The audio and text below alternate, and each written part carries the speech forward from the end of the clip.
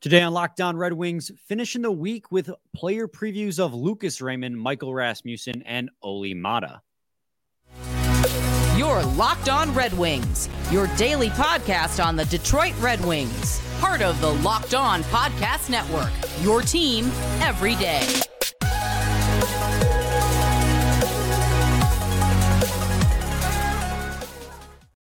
Welcome back to the Locked On Red Wings podcast. We are your hosts, Brian Fisher and Scotty Bentley. I'm a podcast producer for the daily JAWWJ News Radio podcast.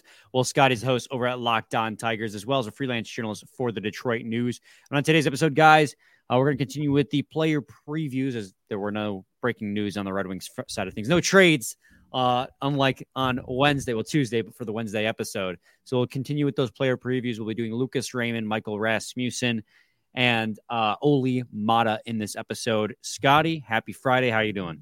Doing well, man. I think these are all three very fascinating conversations. So I'm pretty excited to kind of lay out all three of these guys and talk about their roles on the team. Little rainy this week, but I like the chill in the air. I enjoy it. So, fall around the corner, football around the corner, hockey around the corner, basketball around the corner. We're heading into a good time of year for sports. Petrie's wearing 46, which makes me very happy. That's what Dan wore for the Tigers. So that's kind of a cool thing. His introductory press conference went well. Just kind of said cool to be home. Nothing really crazy. But yeah, that's pretty much it. All right, cool. Good to hear. This episode is brought to you by FanDuel, by the way, official sportsbook of Locked On. Make every moment more. Visit FanDuel.com/LockedOn today to get started. Scotty, let's dive right into our conversation. We'll start with Lucas Raymond. And the central point of our conversation with him was, will Raymond take that step forward this year? This season he had last year was a step back from his rookie season where he finished fourth in the Calder voting. 45 points with the Detroit Red Wings, which I think was still good for third or fourth on the team. Yep. 17 goals, 28 assists. Was definitely a bit of a bummer to see him take that slide back in production. It seems like other teams kind of figured him out. And they took advantage of the fact that he's a little undersized and not quite up to snuff strength-wise. Knocked him off the puck a lot. He would go through long stretches without really getting any points, and he'd go through stretches where he would score a lot. I remember there was one stretch in like November or December where he felt like he was scoring on every single power play. But, it was a very hot and cold season from Lucas Raymond. At one point, he was on pace to break his I would say rookie high, career high at that point. It sounds weird to say career high when he's only had 1 year under his belt. Yeah, but break his points season, I guess. Yeah. Yeah, and then, of course, the injury bug hit him as well, and he ended up missing 8 games along the way, only playing 74. But, I mean, what are we expecting out of Lucas Raymond this season? Do we think that he can take that step forward? And let me take it a step further. Do you think this is a year going into the final year of his entry-level contract that he has to take that step forward? Yes. So, I'm very much of the camp that this is going to be and should be a really, really big year for Lucas Raymond. And I think a lot of people are kind of on the same boat. A guy that showed so much promise his rookie year, didn't lose that promise. He didn't look awful out there. It's not like he wasn't creative with his shots. He was able to finish when he was in a position to finish. The issue was, as you mentioned, teams realized that last season was incredibly easy to knock off the puck, and getting into those spots, even off puck, right? It's one thing to get knocked off the puck when you have it on your stick, and that will kill a play and kill any momentum you have and whatnot. But it's a whole different kind of conversation that he also struggled with to not even be able to really get to your spots you want to get to off the puck either, because people just push you around. You know what I mean? So yeah, that really, really hindered him really badly. It was very, very blatant.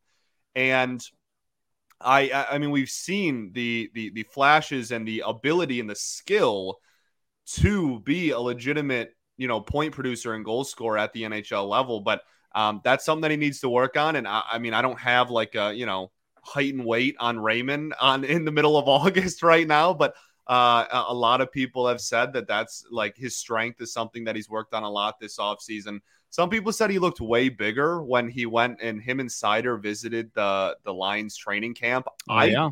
Maybe I'm blind, but he didn't look that like much distinctly larger to me. Like he still looked like I wasn't like blown away by how much bigger he looked, but like, I think I'm in the minority in that one. So, take whatever you will. All of that is going to be just random summer news until we start seeing some games played. But that is absolutely the biggest thing that he needs to work on. And as far as the heights he can reach, I mean, I think he can be a legitimate 30 goal scorer if he can just kind of get over, I guess, that issue. Like if that's something he needs to work on. And I do expect a step forward from last year. I really do. Now, whether that's kind of, well, the assist numbers should just go up in general because the team's better, in my opinion. But as far as the goal scoring, like strictly goes, I don't know if like a big step forward from last year means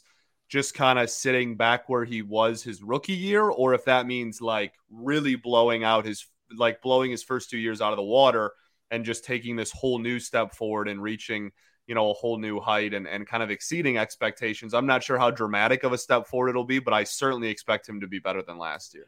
Yeah, I mean, if I'm being honest, I want him to see 60 points out of Lucas Raymond this year. Yeah, I think that's fair too. I think 60 to 70 points is probably his ceiling to begin with at the NHL level. Some people will ride that hype train even more and say like 40 goals and 40 assists for 80 points. But like just watching him play the last couple of years, it seems he could be like a 60-point guy. Like you're thinking, what, 25 goals, 35 assists would be perfect. Yeah. I think he's a little bit more, in my opinion, a little bit more of a playmaker than he is of a goal scorer, but he can definitely score too. He has some nice hands as well.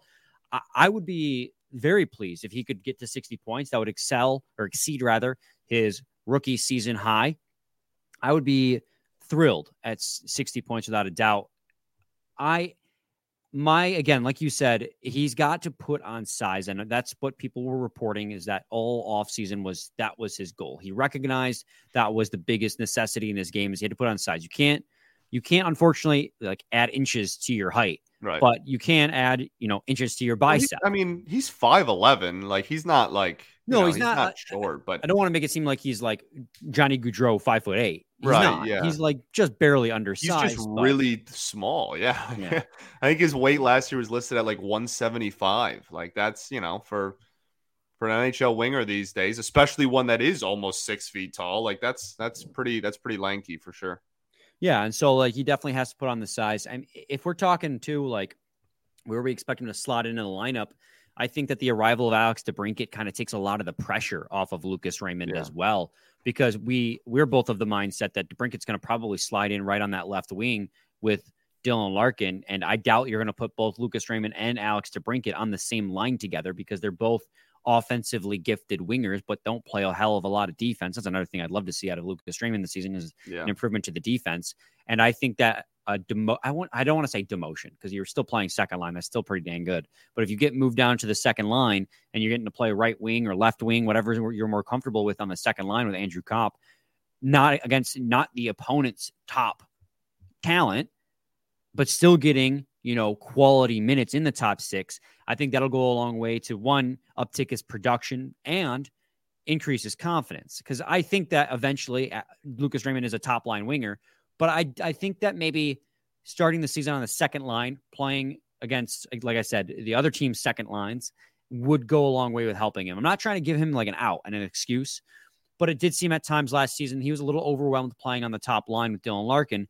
He had a lot of success in the first year. He Bertuzzi, and Larkin had a great chemistry, but that's because guys like Larkin and Bertuzzi would stand up for him. And I mean, I hate when Larkin would have to stand up for guys because people should be standing up for Larkin, but Larkin taking on the role of the veteran and the captain was great to see, but Bertuzzi's gone.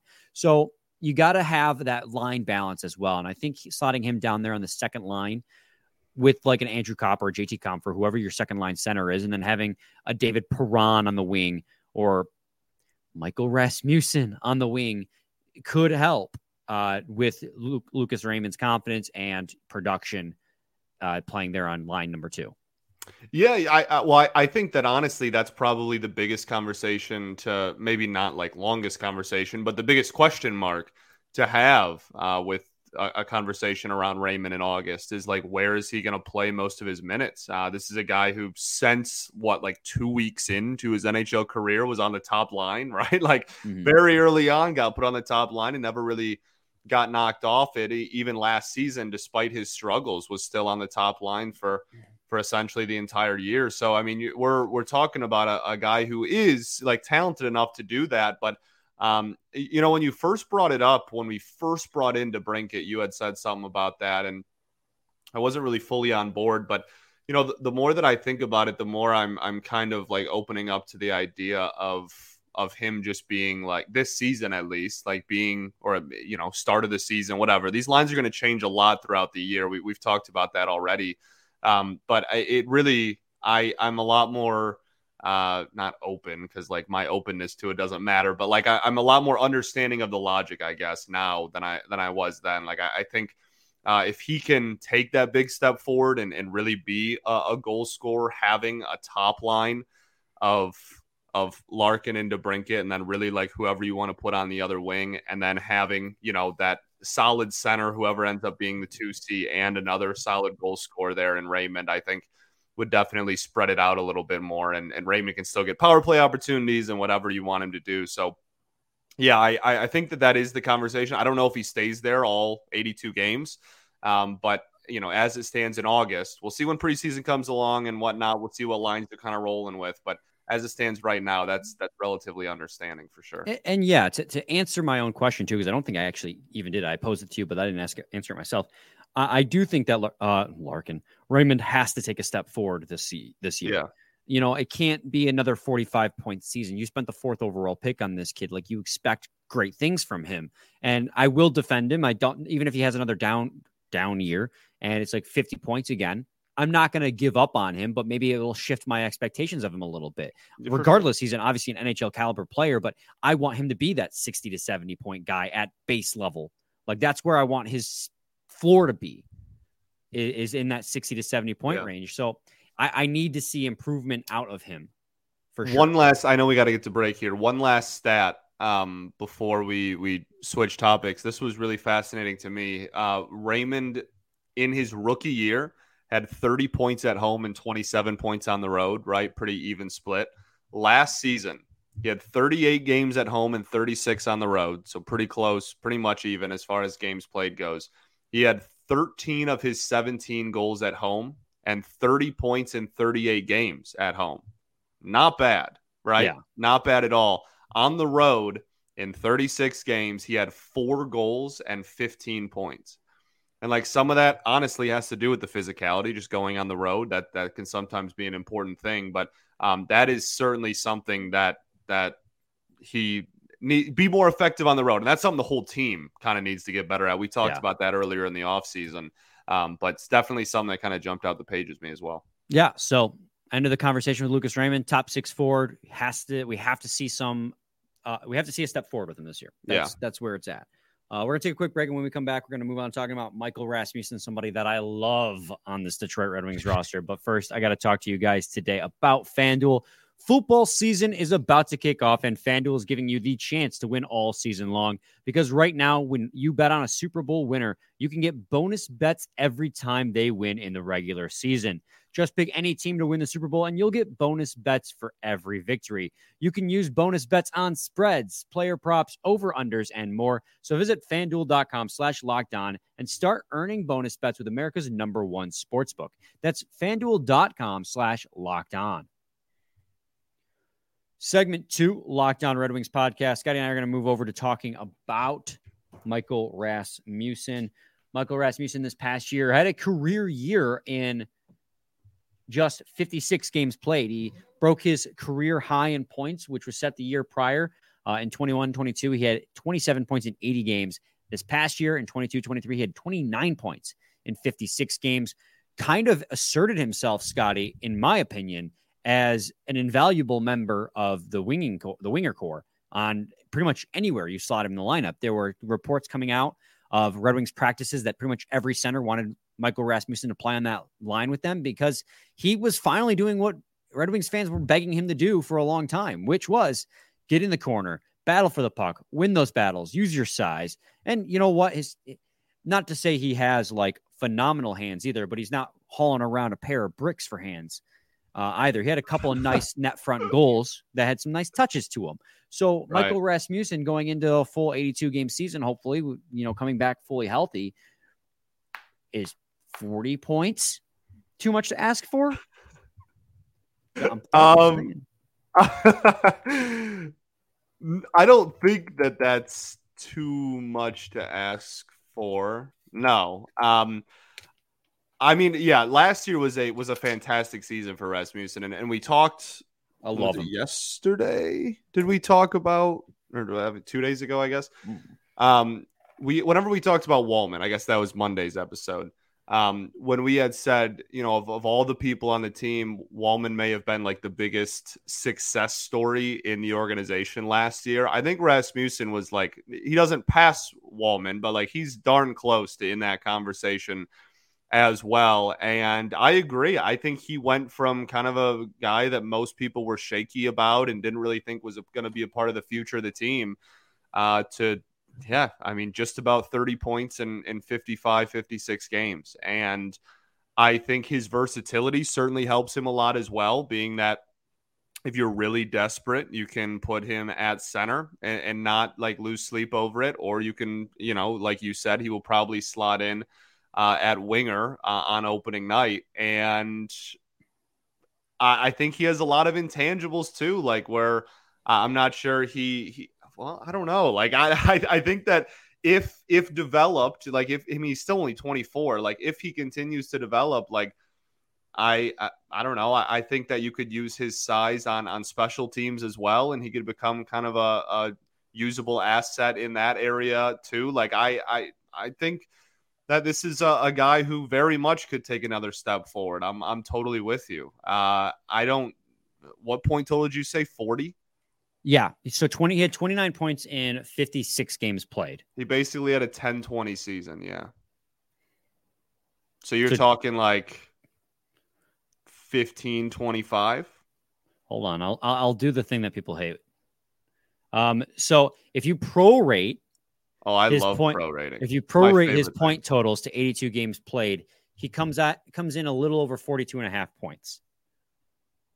So, right. So, like, I think that's perfectly attainable, especially if he plays the caliber of if his play is the caliber it was last season before his injury. There's without a doubt that it's going to happen. I mean, the guy was a workhorse, and he was getting rewarded for it. He was getting playing time everywhere in the lineup, and every line he was on, he made better. He was I think the seventh best. If you take out the guys who played like 2 and 3 games, Giovanni Smith and Taro Hirose for the Detroit Red Wings, he was the 7th best in expected goals for relative on the team. And I mean, and if you want to whittle that down even more to guys who played like more than 30 games, so that would take out Elmer Soderblom and Austin Zarnik, he's right there 1, 2, 3, 4. He's 5th on the team then in expected goals for percentage relative. So like on the ice, the team was better with him on the ice rather than off the ice, without a doubt. Like when it comes to, if you're just looking at pure quality shot attempts, the team was better with him on the ice. And that's no mistake because he plays well defensively too. He has turned himself. Also, not to like just keep fueling the fire here, but no, keep fueling my fire, baby. He had in almost 400 face-off attempts last year. He won 51% of them.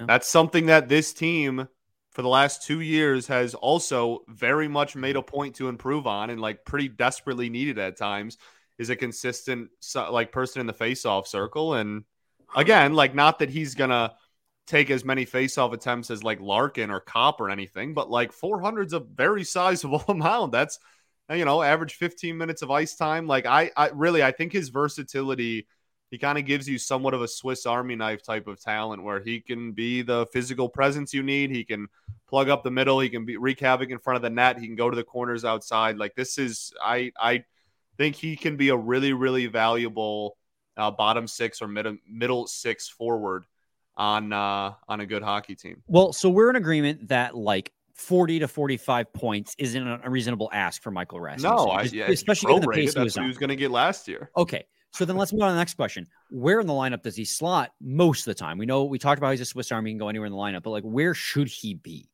Because It's hard to tell. I mean, we've talked about how he can play center when the team needs him to play center, and every single center wants him on the wing for them because he helps with his size. He just gets the puck from the other team and then helps set up the other players. Like, I'm not going to go as far as saying he should be on the top line. I say it as a joke. I do. But, I mean, middle six wingers, I don't think that that's too far out of the realm of possibilities. He's definitely not fourth line caliber player, especially with how well he was playing last year. But there's so much competition on the wing this upcoming season that's going to be hard to slot him in.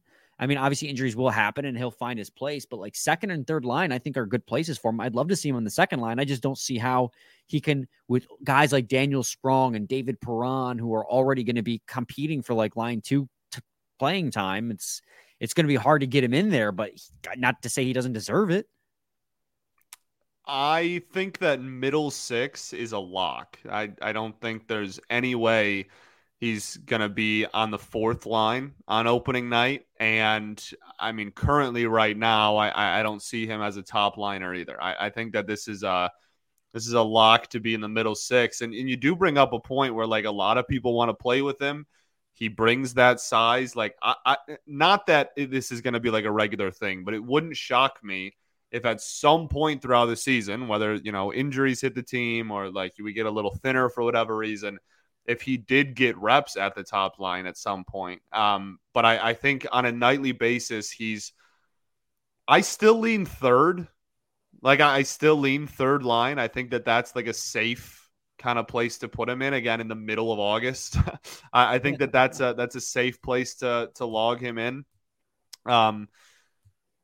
But I mean, to your point, there's a lot of winger competition on the team this year. And I think that if we were to, and maybe we do something like this when we get closer to camp, but like if we were to rank the people whose preseason performance mattered the most in terms of like where they're going to slot into the lineup, I think Rasmussen's probably up there.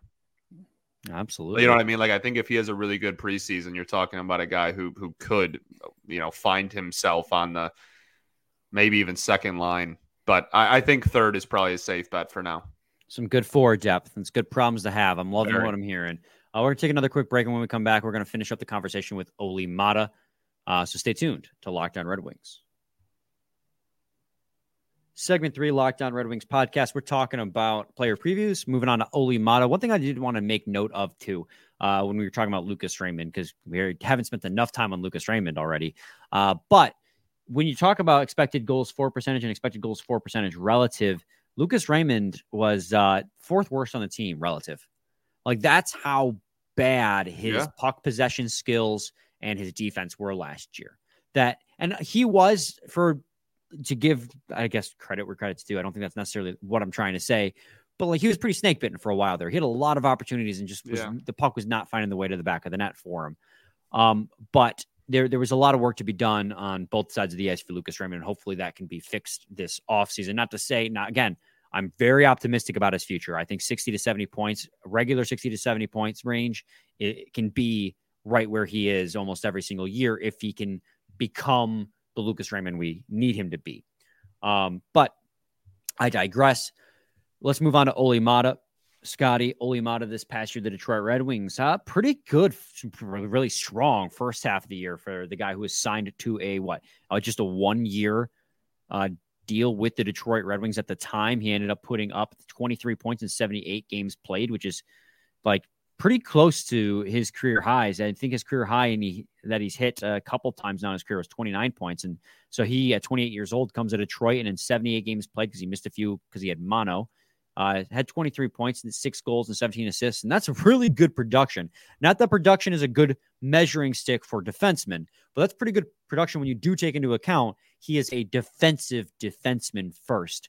He was playing so well through the first half of the year that Steve Yzerman thought it warranted a contract extension, and he's here for another 2 years, starting this year with $3 million cap hits. Scotty, Olli Maatta, like, do you still see him as like an everyday body? Where do you see him slotting in the lineup? Do you see him maybe as a 7th D-man candidate? Like, what are your thoughts? Because I know for me, and I'll let you go first, but I know for me, Scotty, my thoughts on Olli Maatta are kind of mixed. Not mixed on him, but just with the defensive situation in general. It's hard to predict.